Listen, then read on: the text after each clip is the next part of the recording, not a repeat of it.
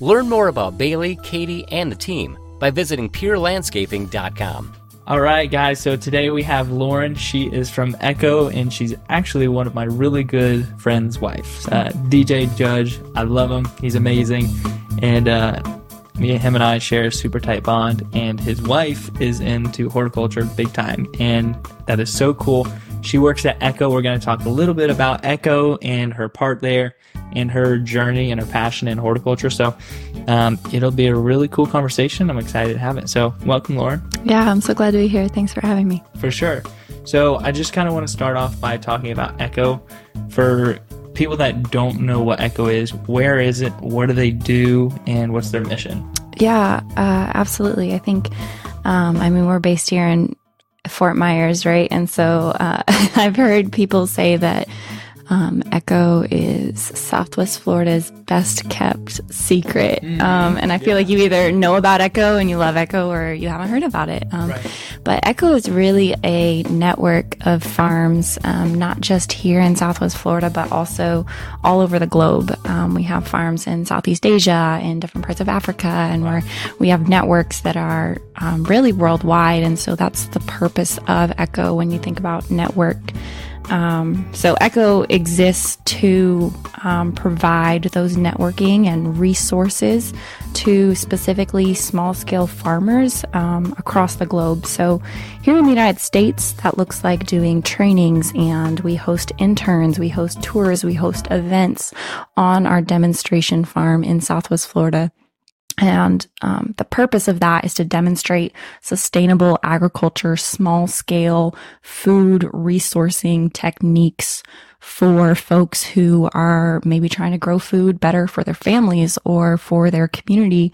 And so whether it's like nonprofits, large scale, worldwide, or it's just like a family trying to share extra produce with their neighbors, Echo has resources and training and supplies and plants and seeds, for folks. So that's what we do. That's crazy. That's awesome. So have you been involved in, so how does that work from helping people from other countries in place? How, because I know there's different zones and different environments, so you can grow some things here, some things there. Do people come over here, or do you go over there? Or because everything can be done over video and virtually, do you guys meet virtually and teach people? So how does that work? Yeah, absolutely. So the goal for, I think, sustainable agriculture in general is for sure to be able to meet people in their context. So while Echo as a whole kind of focuses on that tropical agriculture, we're in that zone. That's what we can do. Florida's our environment is a whole lot more like South America than it is the rest of the United States. So when we're demonstrating things on the farm, it's directly applicable. We're able to grow the same plants that folks are growing in maybe these developing countries or in these contexts, where they're familiar with food that we can grow here, which is really cool and really exciting. But when it comes to that worldwide focus, our farm in Thailand is focused on supporting those people there. It has a seed bank. It has a nursery. It has those resources. They're equipping folks there. They're run by natives. So even though we're here in the U.S. and our focus is North American food security, the farms that are overseas are going to be focusing on their context and their folks. Wow. So that's super cool. So does Echo have legit farms there, or do they partner with people, or how does that work? It's really both, honestly, which is so cool. So we call it a small farm resource center. And so in the same way that here in Fort Myers, we have a demonstration farm, we're running research, we have a seed bank, we have a nursery, we have that replicated overseas, and it's run by folks there. And so it's kind of like a hub. I think that when we think about development or food security, we want to be able to, we don't want to hold all the knowledge and have people come to us. We want to empower the folks that are in their communities already doing it. So how can we give you a packet of seeds and you already know how to grow those things, and now you have more to grow for your neighbors? What are the ways that we can empower communities that are already there instead of just trying to come in with our knowledge and share or whatever, have people come to us? That's not realistic. Instead, how do we participate with folks that are already in their communities, already know their community and what their community needs?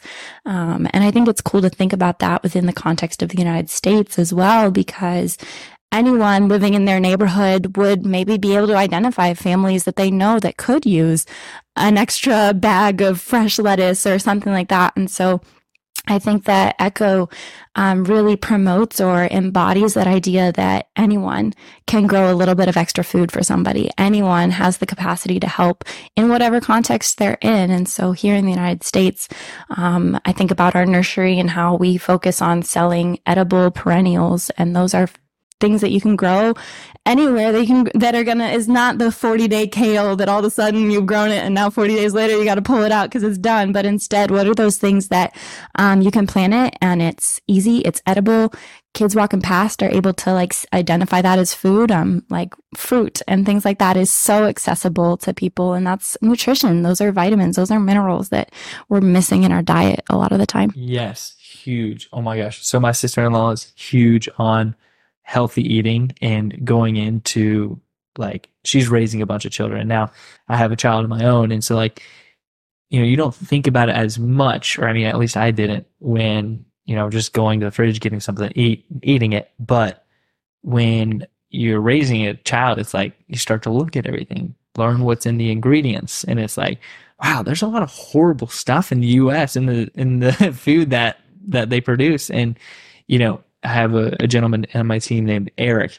He's super into permaculture and growing things and to eat, and it's really neat. And so my world is kind of blending with my sister-in-laws, and also getting to know you and get to know Echo better. It's like it's opening up a whole different area as far as food source that I've never really been exposed to. And like my knees, my joints, like I feel like I'm an 80-year-old man a lot of times. It's like I'm just not getting the nutrients that I need.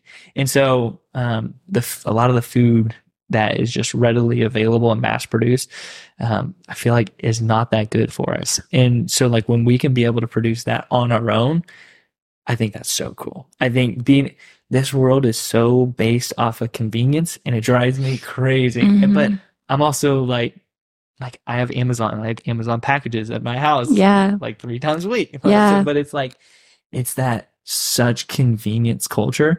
And I feel like it's ripped food out of kind of the day-to-day family thing, just because everything's so busy. But yeah, I think interest is taking, like people our age and all demographics, I think too, are really starting to gravitate towards this and towards food. And so, 100%. I think that, like COVID, for example, really exposed like our supply chains and our production is not always dependable. And especially when we're thinking about folks that like live more on those margins of like, man, their budget is really tight and their margins are tight. And when something like a pandemic happens, then where is their food source coming from? And if our grocery stores are not able to be stocked even for a week, that creates a whole gap within the nutrition, especially within kids, especially within schools, especially within the elderly. So,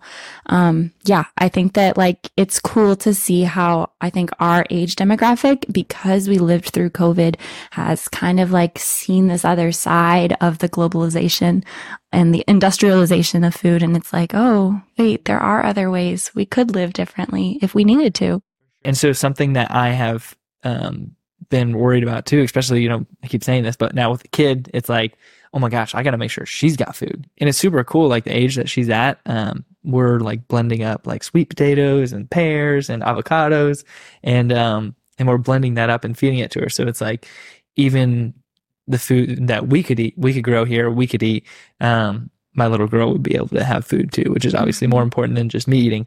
So yeah, I think sustainable living is, as a whole, is really growing. Our culture continues to go more and more fast paced, like every day, every year. Like even the videos that we have to produce for marketing now are just like, they have to be short, they have to be sweet, they have to be so enticing, they have to be very interesting, or else we're not going to watch them. And so it's like, it's very crazy. It's a crazy culture.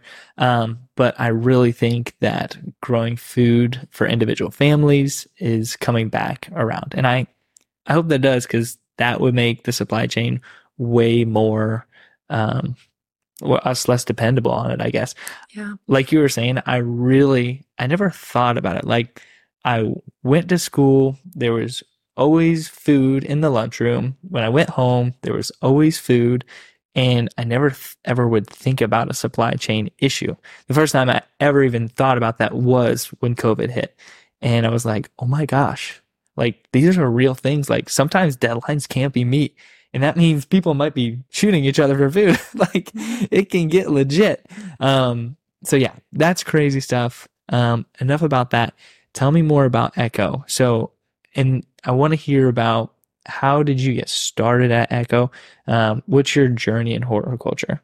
Yeah, absolutely. Kind of like you, I never really thought about food growing up. It wasn't, we didn't live out in the country even. So like farmland, like, yeah, I knew it existed, but it wasn't, like a part of my daily life. And so when I thought about plants, I really thought about it from like my mom plants flowers in the front yard in the summer. So it really wasn't until I moved to Chicago and I completed my teaching degree and I started teaching on the west side of Chicago, and I loved it. It was such a beautiful place to be, and I really just became aware of how I can be the best teacher in the world. But if my kids are coming to class and they haven't had breakfast or they don't have an adequate diet, like memorizing your math facts is not on the top of the list. Right. And so kind of realizing that like basic needs weren't being met where I was at. And so in that process, it was just fascinating how it also kind of like intersected with my own story of like eating disorders. And so food was just like this constant thing in my head. And so as I kind of transitioned out of college into working full time and being a teacher, just realizing that, just food security is a huge issue. And so even though Echo as an organization has historically really focused on international, like third world or developing context, small scale subsistence farmers overseas in these villages, they also do have like a community gardening track and a school garden track and urban gardening. And so I knew of Echo, and then it was really when the pandemic hit that I was kind of faced with, okay, am I going to teach over Zoom? Or I know that Echo has this internship program, so I could go down and be an intern at Echo instead of having to live in Chicago during a pandemic. So I came down right during the pandemic, and I was the community garden intern, and I just had these opportunities to not only like invite school groups to Echo and to see our gardens and to see, like when kids get to like taste and touch and smell and see colors and the different textures and like soil. And we also had vermicompost, which is the worms that are decomposing food scraps. And, these like fifth graders are just holding worms in their hands and they're like, whoa. And that just something came alive for me, I think, in just that understanding that like for kids to be excited about plants and about healthy food and about our soil and the entire ecosystems that are underneath the ground and that are allowing these plants to grow so that we have this delicious, cool food. That was just like a whole new world for me. And I loved that. And so I think that I feel like the most alive and the most excited about the future when I'm able to like go to classes and like talk to kids about healthy eating and foods and how a seed literally sprouts and grows into a new plant and you can watch that happen. So I loved that. And so that's kind of how I got exposed to Echo. And I actually finished my internship and went back up to teach in Chicago again. And long story short, now I'm back here at Echo and I'm the propagation manager. So Echo itself has a demonstration farm and we have interns that take care of that farm. So there's the community garden internship that I did and 7 other internships that folks can come and be a part of. And then we also sell plants to the public and we do trainings and events. So my job as propagation manager is to supply plants not just for the farm, but also for the nursery that we can sell to the public. Okay. And then I also do trainings. So I'm teaching folks how to graft. I'm teaching folks about disease management, pest management, and did I say grafting stuff? And so that's what I get to do full time. Like, I can't believe I'm paid really to cool. hang out with plants. Oh I my love my gosh. life. That's so cool. So that's something what you just said there. I can't believe I'm getting paid to play with plants. Like, that's how, like, when I fell in love with the landscape industry and plants outdoors, it was when a customer asked me to do a landscape job, and I was just used to mowing grass. And so they asked me to do a landscape job, and I walked into the nursery, and it was just like a sense of peace just fell over me. Like, there was birds, there was butterflies, there was beautiful plants, there was some water. It was just like in the morning, it was beautiful, sunrise. And it was just like, I cannot believe I'm getting paid to be here. I felt like I was on my 5th grade graduation trip. And it was just like, this is cool. 100%. And so I think, and I hope that other people can find that too, but there's something so special about being outdoors and connecting with the outdoors and plants. Yeah, I think that is, like, you touching on that is such a particularly deep thing for someone of faith, because like, when we look at scripture, like, God himself went and planted a garden. Yes. Like, to do the work of the soil is to, like, put our hands where God was, to put our hands, like, where God has been and what God has created. And there's just such depth to that. Like, I could go on a whole tangent that I'm not going to do right now, but like, there's such a deep story in scripture when we think about the people of the land, and that was Noah, and that was some of the kings and judges, and God just, like, takes special time to, like, highlight those things. And I think that for those of us who are working in agriculture, we have such a cool opportunity to share about that to other folks, because, like, in our culture, there is stigma, and there is, like, this understanding that, like, oh, working with your hands, or even like getting dirt on your clothes, or your blue collar, or like whatever there it is, where, like, if you open the pages of the Bible, like, God is blessing that, like, every plant is, like, singing testimony to who God is. So like, we get to be out there preaching to these plants every single day about who God is. And that, like, I just think that, like, that just overflows out of us, because we're getting to, like, be with Jesus every single day with every single plant that we're working with. And you know what? Just being in the garden, and we have Pure Landscaping, our big design and renovation company, and that's a lot of, hustle, make sure it's all beautiful. But the Fort Myers Garden Service, our maintenance company, it's not like hack and go like everybody else. You actually go in these customers' gardens, and you go through and you prune, and it's gentle, and you notice the little things. Like, you notice the there haven't been many butterflies around, is because there's not many blooms, or, did the HOA cut off all the blooms in between my visit? Like, oh my gosh, now there's no more butterflies, but it's just like, there's so much beauty when you slow down and you work in the landscape, and you get a super cool environment to do that in over at Echo. And they are Christian based, right? Yeah. So that's super cool. So they have a great foundation, I'm sure. Yeah. And that is really, really interesting. So how does faith play into the workplace at Echo? Is it kind of a thing that's openly talked about, or what does that look like? Yeah, absolutely. I think that every person in their own experience of faith is going to just embody it differently in how they work. But I think that Echo as a whole, like, I mean, we've got it, like, if you want to look on the website, we've written it out. But I think especially with folks that are working with food security, and that's really the focus of what Echo does, trying to provide food resources in general to folks who are struggling with food security. And to be honest, a lot of those folks here if we're going to talk about Florida, a lot of those folks are farm workers themselves. I mean, I think about Immokalee down the street. Those are migrant farm workers, and that's the biggest food desert that there is here in Southwest Florida. And so I think that for me, working in agriculture doesn't make sense outside of my faith because, first off, being able to grow your own food and provide for yourself is a huge thing of dignity.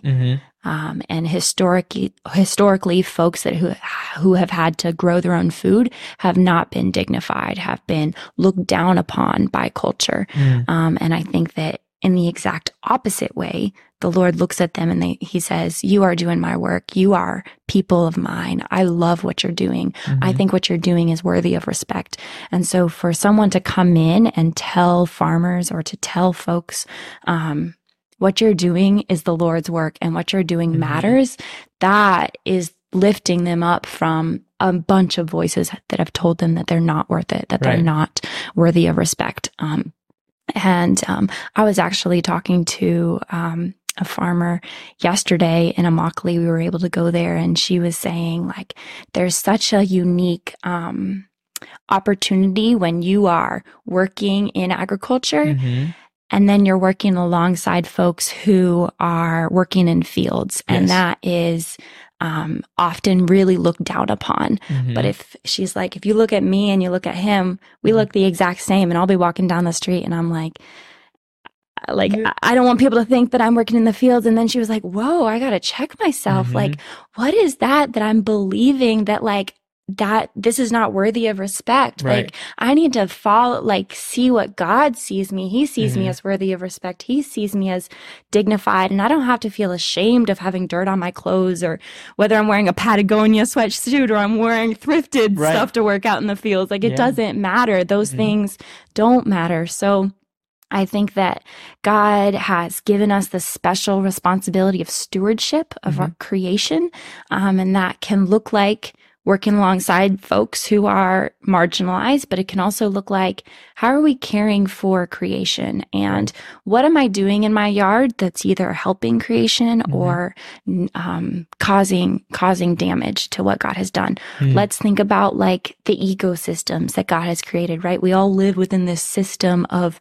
plants and soil and insects and pests, and they all serve these niches, right, of our system. And if we're going to be destroying one part of that ecosystem, it's going to affect the rest. And when we live on soil that has been eroded and destroyed and killed, and isn't alive, that affects us. And if we're living among dead things, we are going to feel dead ourselves. And I think that understanding that the inputs that we have, whether we live on a yard or we live on a farm, like whatever we're doing in around the things that grow out of the soil really matters. And that speaks to what we believe about the world. And so I think that to live Christianly in the world is to say, I am a part of a system. I am a part of what God has created in this environment, whether it be the grass, whether it be the butterflies, whether it be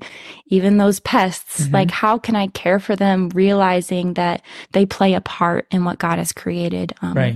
I think here in Florida, like we have the special privilege of living along the Gulf, and those algae blooms speak a lot to the way that we care for our planet, or how we care for creation. And I think that stands in judgment against us in the way that we have historically not cared about the ways that we care for the plants that we live around. So absolutely. No, for real. Like, what you reap is what you sow. And that's so big. And all these new constructions, speaking of my house, it's like they just come in and bring in massive fill dirt, and like all the soil here is totally crap. But it's like, I purchased this house, and so now I'm responsible for it. Like, this is I'm accountable for how I take this, and so like taking the soil, and I don't know if this is where everybody's heads goes, but like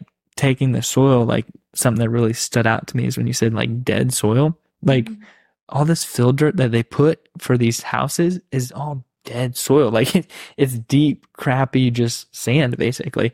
And so being able to take that, tilling in compost, tilling in different types of soil mixes, and really getting fertile ground first and then allowing things to grow into that, whether it's food or it could be firebush plants to help the pollinators. You know, it could be anything. Yeah.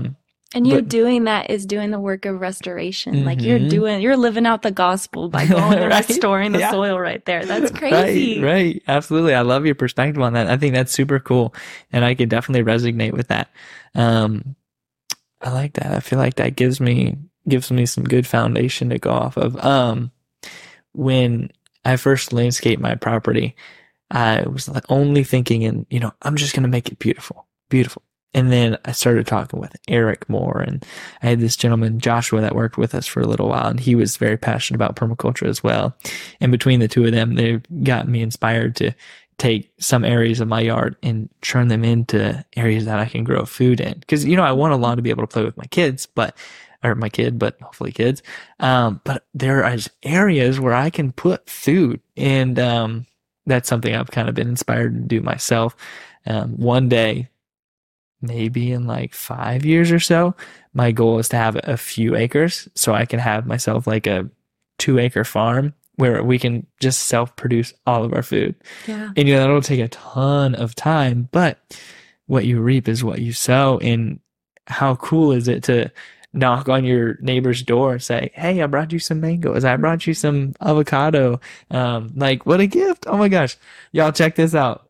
She brought us a gift today. She brought us a few things. So one, the avocado. Is this just like a Brogdon variety of avocado? Sweet. Fun fact, there's a spectrum of avocados, some being more watery and some being more oily.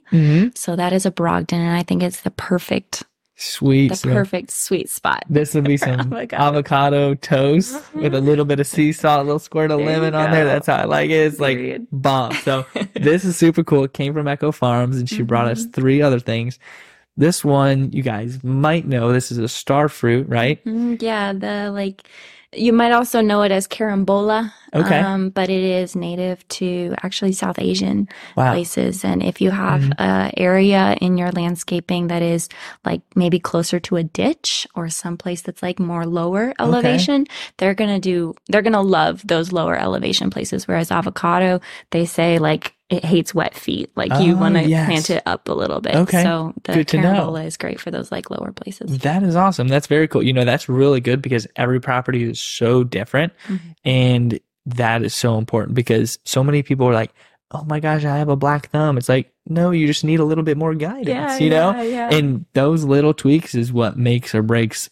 It could be a permaculture landscape or a beautiful landscape. You know, those are the little details that are so important. So I got 2 more. I've never heard of either of these. It kind of looks like a small potato. What is this? That is called sapodilla, and it grows off a tree, and it reminds me of an apricot in the way that it grows. Like it looks like that shape, but it'll get squishy when it's ripe, when it's ready to eat. And they also call it brown sugar fruit because when you scoop it out, it tastes like brown sugar. And you know how like pears can be kind of like gritty almost? It'll taste like that. So that's what reminds me of like the brown sugar, that it has a little bit of grit there, but I think it's so delicious. That is exciting. So is it like a dessert thing, or is it like morning kiwi? I love putting it like on my oatmeal, or folks also like put it on a baked sweet potato, but because it has like that sweet brown sugar vibe, also yogurt, maybe on top of yogurt, but you can also I'm going to try that in my yogurt. That's awesome. Very cool.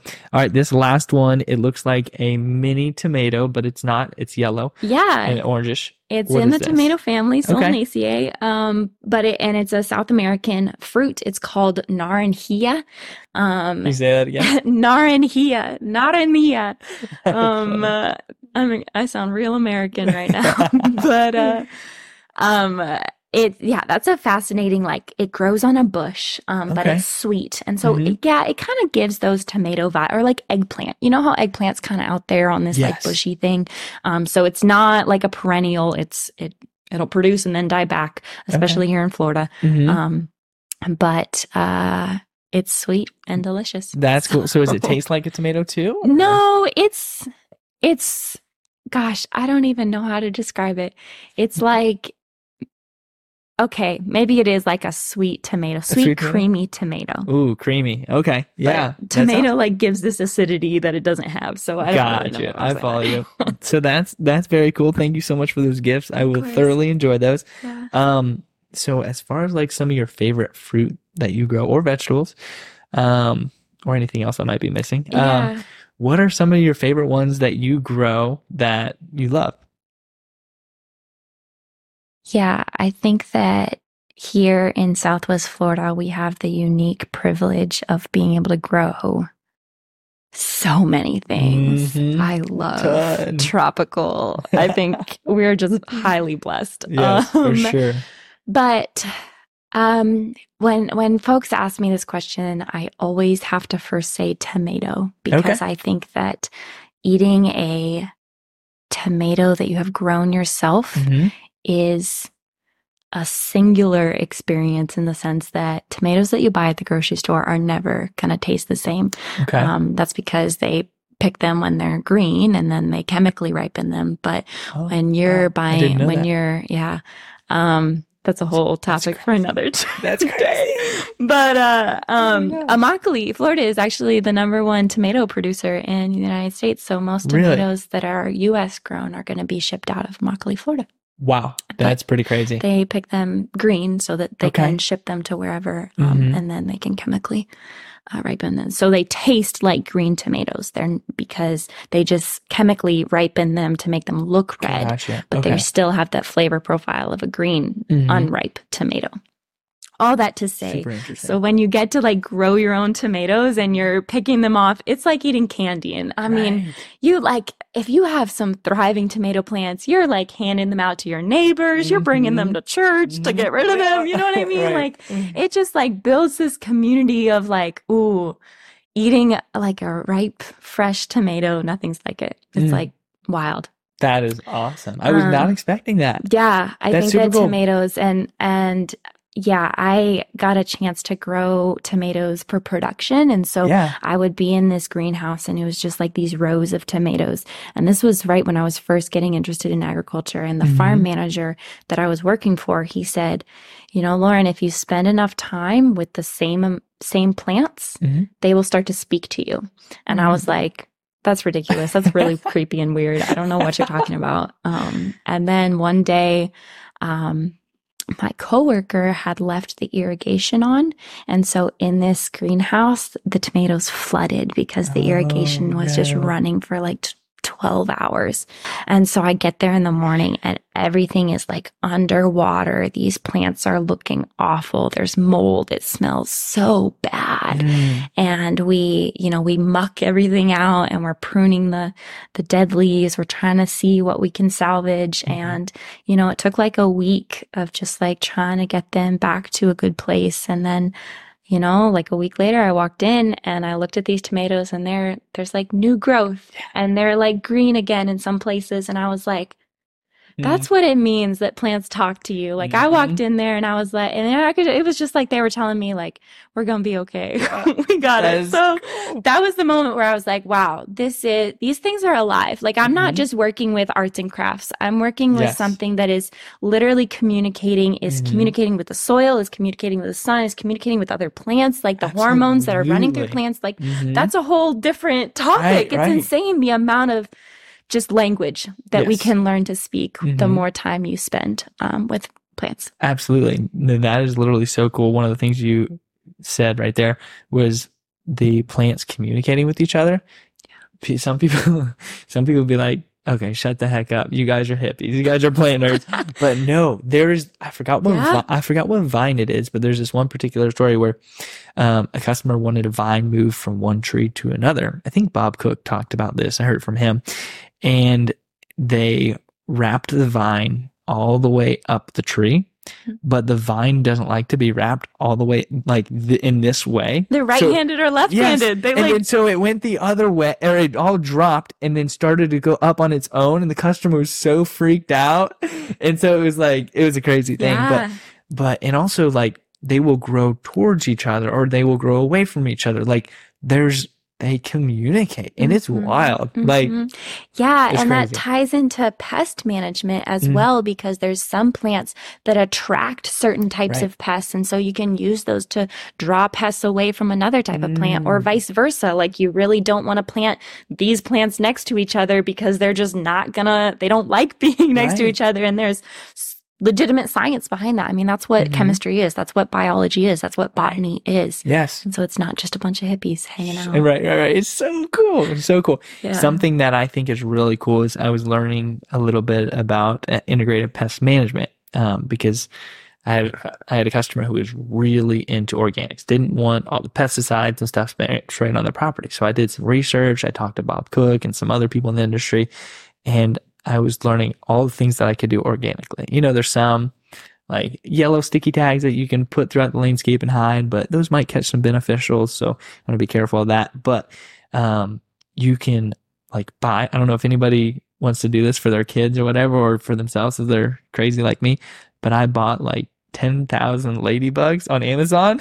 They literally got shipped to my door.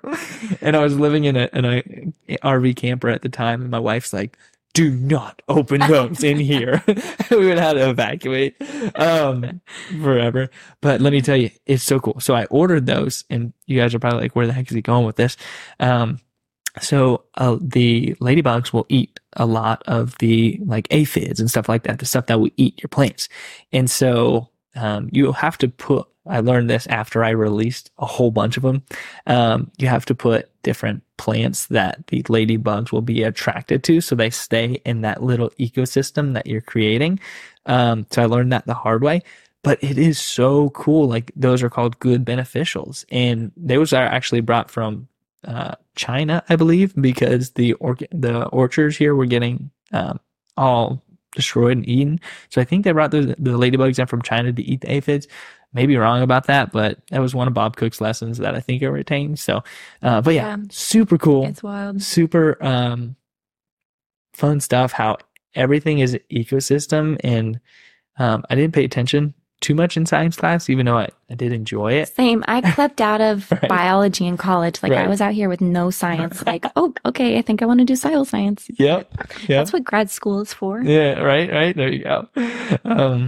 So that is super cool. I love that. So I remember talking to DJ at one time, your husband, and he was like, yeah, we're doing stuff here in Chicago with food, man. You'd be so proud of me. And I'm like, what are you doing in there with food? So tell me a little bit about, were you doing something there with food? What did that Yeah. look like? So, back up in Chicago, I was teaching again. And there's some really cool nonprofits in Chicago that are doing hydroponics. Okay. Is that like the tower, the food tower Yeah, thing? Is that so what that is? hydroponics, and there's a couple different iterations of it. Kind of just depends like where you're at. You know, when you're like so excited to talk about something, you don't even know where to start. Yes. That's what I'm feeling right now. But okay, so hydroponics would look like being able to grow certain things like lettuce, for example, Okay. in cubes or in water. So they're floating in water. Normally you'll do like a styrofoam something and then plant your seed in that, and then it's just floating in this water. And so you're able to compactly grow so much more than you would if you were trying to manage like garden beds. So your really only limitation then is just making sure that you have fertilizer that's water soluble, and you can just buy that very easily. And so they were able to produce like incredible amounts of greens. Celery does really well in hydroponics. And so there's incredible systems that you can look up online and use that for. So because Chicago is obviously very cold and their growing season is very short, being able to get grants to do things like that in low income areas is really awesome. I think I felt that tension of like, wow, your growing season up north is very short. And so if you have the capacity, the manpower, the funding to do indoor stuff and to get that up and running, incredible. But also I think some of that, like if we're going to talk about what does it look like to sustainably live in an area that's Yeah, I think that sometimes my thoughts lean towards, okay, well, like up north, like historically, that was really like hunter-gatherer area. That was like they loved meat, and you could do that like Right. a lot easier because that's where they lived. It was cold. They're not going to be growing stuff year-round. And so when we think about our traditional American diet of like lettuce and carrots, that's a very short growing season up there. And if you're open to looking at more like native crops or indigenous food, or what did folks really eat back then, and a lot of it up north is going to be meat and like like berries and things Right. that grow in those colder conditions. So it's just a completely different space than we have Totally down here. different. Probably totally different zone too. Oh, I mean, 100%. Yeah, you're looking at like you can put things in the ground, like their last frost might be the beginning of May. Wow. So That's you're not crazy. putting things in the ground until May, and Yeah. then your last growing date is 31st of August. Or sorry, not August, October. The October. 31st of That's still October. not long. And I'm Yeah. like, bro, I gotta be outside more than Yes. this. Oh so my gosh. I'm so blessed to be back down That here. is funny. Yeah. So when you were growing food there, was it done indoors or was it done outdoors at that time? Because was hydroponics indoors or outdoors? Yeah, so for Chicago, because like outside is just not a friendly climate, it was all indoors. So the botanical garden, Chicago Botanical Garden, had given funding to the nonprofit that I was associated with there on the west side of Chicago. And so we were able to work with them to build these systems, which are a lot of money, but they really produced a whole bunch of food. And the push there was to accept food stamps in those areas because besides that or without that, this food really wouldn't be accessible to a lot of folks who are living in that area. And so would they be able to turn that food stamp into the government and continue funding to Wow. That's really cool. Did that ever get approved or? Oh yeah, it did. It did? So folks were coming and able to use their food stamps for celery, for lettuce, for tomatoes, for all of those things, That which is was awesome. just really cool to see. Is that operation still going? Yeah. Cool. Yeah, they're up there. You can look them up there. cool. Farm on Ogden. Farm in Ogden? Farm on Ogden. Wow. That is really cool. So I bet that was fun to be a part of that. Yeah, I love that. I Really think, cool. yeah, I mean, I was up there teaching, and there's just so much like when you're teaching, that's a whole different ministry. That's a whole different focus. And so I'm grateful to now be doing agriculture full time. But as I look to the future, it's just interesting to think, or exciting to think about like what might be next. That's so cool. So my mom is actually a teacher. She's been doing it for 30 plus years. And so is my dad. He's been doing it for like 40 years. But long story short, they have shared some of those same things, like kids showing up hungry, like not having food in their fridge. And that's a heartbreaking thing when you're a teacher, when you're anybody, but especially when you're a teacher, because you connect with your kids, you love your kids, you take care of them. And so I can definitely, that hits home when you talk about that. It's like, man, what can I do here to be able to help those areas? But something that we crazy demonstrate at Echo when it comes to school gardens is here again in that tropical agriculture, we have the unique opportunity to have a year-round growing season. Yes. And so schools have the unique opportunity to have accessible food growing outside on their lawn year-round. So what we demonstrate is planting different fruit trees that produce fruit. Their crop season is at different parts of the year. Yeah. So we have like jackfruit, then we have this star fruit carambola, we have strawberry fruit tree, we have mango, we have like all of these things that are around our like schoolhouse that we demonstrate.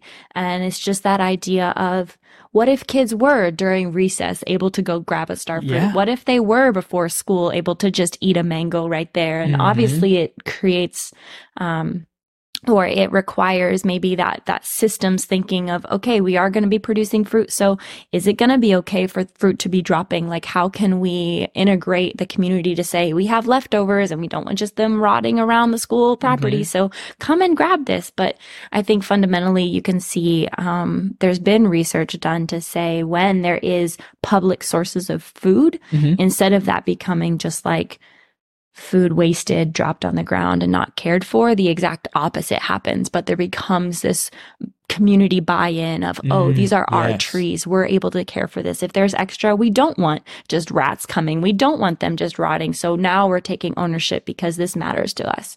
And I think that just like creates this mentality of empowerment and dignity to say like, we have control over our food supply and we can decide whether these plants are thriving or whether they're just going to go to waste. That is so cool. I love a couple words you said, buy-in and ownership. You said some other good stuff too, but those, I love that because that's something to get somebody behind something and involved in something. Like that's what you need. You need their buy-in. You need them to feel that ownership.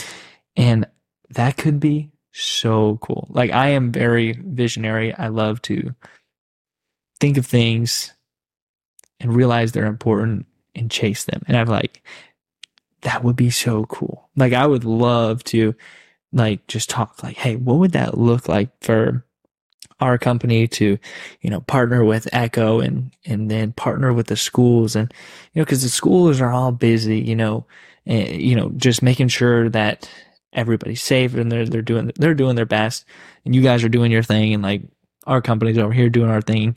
And but it's like if we could just take a little bit of energy and kind of put our brains together and like I think of an area like Fort Myers Middle School. I feel like that's in an area right there, or Colonial Elementary. My mom teaches there. Like those are around some areas that I feel like the community would really come together and thrive on those community gardens. But that could be, it could be a whole another conversation, but it's like, I would love to like that right there. I feel like is doing God's work, being able to partner and really bring that stuff. I mean, you guys, you do that every single day for people all over the world, but like on a micro scale, it really touched me. I'm like, man, that could be so cool. We can make a difference doing that. But 100%. I think that what you said there of like, you've got your things that you're doing really well. I have my things. Echo has this. And then there's these schools and we're all like functioning at the best we can. Right. But I do really think that it all it has to take is just those, I want to call them like network weavers or the people who say, oh, wait, I know somebody, or like, oh, we have extra of this. Do you want it? Or we have some extra starfruit trees. Do you want them? Like where can those connections happen? Because I think that in community is when growth really happens. Like I don't have the capacity to do everything, but I can share the extra trees that I have or the extra plants or the extra training that I have, you know, and like you also have things to share and the schools has space to share or whatever it is. And so if we can all just like use the gifts that God has given us and have those people who say, I'm going to take the initiative. I'm going to spark this conversation. What can you do with it? That's how change happens. Absolutely. Gosh, I love getting inspired. And like, I feel like that stuff could be so impactful for people's families. And you know what? And it would be really cool for people to be able to have that community garden, but I think it would inspire a lot of people to bring that to their backyards. And so the 8-year-old little boy that, you know, his mom works 2 jobs and, you know, his dad's working 3 jobs or whatever, you know, everybody's working their tail off. You know, little boy goes in his backyard and starts his own little garden to help feed his family. You know what I mean? Like then he can play a part and do his work and, you know, he doesn't have to starve and he can help feed his family. Just like, I think especially in our culture today, there's so much isolation and there's so much like we're all in our own bubbles and we have everything on our phone that we need, which I think part of why I love agriculture and the thought of growing food for people is it gives me a venue to get out of my bubble. Like, I'm out here with my social anxiety, just like needing to be in my own space. But like, if I've grown extra tomatoes, like that is something I can walk up to somebody. I can walk up to my neighbor next door and say, hey, I have some extra. Do you want these? Now I've brought myself out of my bubble. I've met someone who I don't know what they're struggling with. I don't know if they know anybody. I don't know. And I think that like, that opportunity pulls back to everything we're talking about, everything you're saying of like, how can we build something? How can we create this? And like having food to share is like, that's such an exciting way to like do that. Like that is what Jesus did. Like on the Last Supper, like he sat his disciples down and he shared a meal with him and had a very serious conversation. But it's like a lot of scripture talks about just breaking bread and sharing food. And that is like, there's something special about that. It's intentional. And it's something that has been overlooked.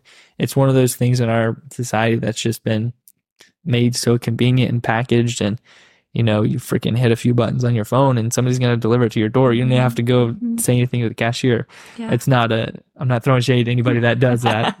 But it's like, but although there's so much gained from that, and we are all like so grateful for that convenience, right, we also need to be honest about what's lost. And right. I think that so many communities, even here in Florida, can teach us like the beauty with sharing a meal together. Like, again, I was in Immokalee yesterday, and we were eating these tortillas that had been made from the garden, that had made from corn that was grown, that had been handmade. They were still warm, and this right. salsa that again had been made. And like, there's depth there that we miss out when we're eating by ourselves in front of a TV. There's not that community. There's not that depth. And I think there is healing in food. I think we can all say that food, has healing, because no, I hear you 100%.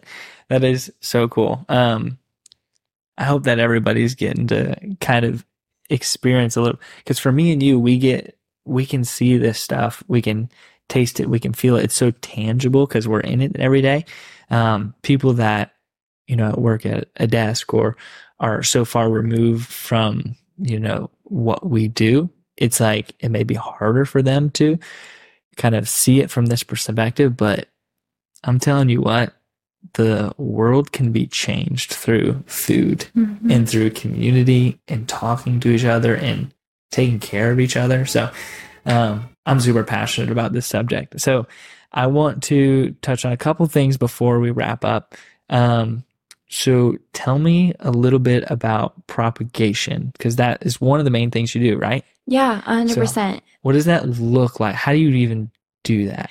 Yeah. So the term propagation, we can all think of a bunch of things, but like in general, propagation is how we're going to take a plant that we want, or qualities of a plant that we want, and maintain that through, it can be as simple as saving the seeds from a plant and planting them out again into the soil. Yeah. Or it could be taking cuttings of a plant and planting it, or putting it in water, or putting it in soil. So there's cutting, there's division, there's seed germination. And a lot of what I do at Echo has to do with grafting. Because here in Florida, we can do a lot with fruit trees, and most trees need quite a bit of time to fruit, but you can cut down that time by grafting. Also, we have very sandy soils here. Yes. And so a big reason that we graft trees is because we can take rootstock, so the root base of a tree that is well adapted to Florida soil, is nematode resistant or whatever, is good for well drained sandy soils that we have here. And so we have that rootstock system. And then I'm going to take budwood, or a bud from another tree that I really like, because maybe it tastes really good, it produces really good fruit, or maybe it has good disease resistance, or maybe it's whatever the reason I like this other tree. I'm then going to take a piece of budwood from that tree and graft it on top of the rootstock. And now I have this best of both worlds of the rootstock that's great for this soil. And then it's going to be actually growing out into this other variety that is either tastes really good, or for whatever reason, I've decided to hold on to that one type of variety. So that's a way to hold on to a tree that maybe this tree is starting to die back. Well, I can save some of it and put it onto a new tree. Or it's also going to produce fruit faster, because that budwood is coming from a tree that might be 20 years old. It's producing fruit, but my rootstock is only 1 year old. Well, now I'm putting this 20-year-old rootstock onto this vigorous new root growth, and it's going to start producing fruit so much faster than if you just put a seed in the ground. And also a lot So it's of like a life hack. It's like you get literally 20 years and it's like, that's crazy. 100%. Yeah. didn't So know it there's worked so like many that. different ways to graft. I'd love to show you what we have at Echo. Yeah. Anyone come see what we're doing. I think it's For literally sure. wild. Yeah. And so there's that. There's also air layering, which is, again, it's just, that one is where you're gonna just push root growth on something, and that's a practice that people do sometimes when they're trying to prune a tree. Okay. And so you just choose the limbs that you're trying to prune anyways, and you just come up to that stem that you're trying to prune off, and you just peel back the bark, and you trick it into thinking that it's underground by putting moss around it, by taping it up, putting wet moss around it. And it's tricking those cells into thinking that it's underground, and it's going to start rooting out. So now you have it wrapped up in this moss and it's rooting out. And then maybe 3 months later, you can just come by, clip it off, and now you have a new tree that's just there, and you didn't have to worry And that creates about. a new tree? Yeah, and it's technically that same age as the old tree, so it would way. still be able to fruit in the same way that the old one did. And you know what? It's probably, if it's made it that long, it's probably been through some kind of attacks from pests, fungus, or diseases. And that probably is resistant to a lot of those because if it's the same stock. That is crazy. That's like mind blowing. It's so cool. That stuff is a lot of fun. People are like, yeah, just landscaping, just playing. It's like, no, I'm out here blood, sweat, and tears trying to get this graft. I'm like, I'm out here grinding. That is so Yeah. cool. And so, do you put moss around it and wet moss, and then does it stay wet, or how does it stay wet? Yeah, so you're gonna wrap it up. You know, it kind of looks like a burrito. Think you're at Chipotle, just wrapping it up in its little burrito, and then most of the time it shouldn't dry out. You're really wanting it to be tight. We'll tie it on the ends to really keep it up in there. If it's in a healthy environment, there's probably going to be rain, and you're really looking for the branches that are pointing upward, because you wouldn't want to air layer a branch that's pointing downward, because that's its growth habit. And when you plant it, it's going to like kind of lean towards that way. So we're looking for branches that are pointing upwards anyways. And so when there is rain, the rain would hypothetically be coming into that air layer and be creating just life. And that is wild. So that's propagation. For what are some of the other main things that you do at Echo? Yeah. So, you know, when you work for a nonprofit and everybody kind of just ends up doing everything. Literally everything. It's like a small business. Yeah, it's like I own. Yeah, no. Yes, exactly. So I'm out here grinding a lot, but I love everything. It's really cool to do outreach. I think that's my favorite part. I really love getting to see other folks get excited about what they could do in their own communities.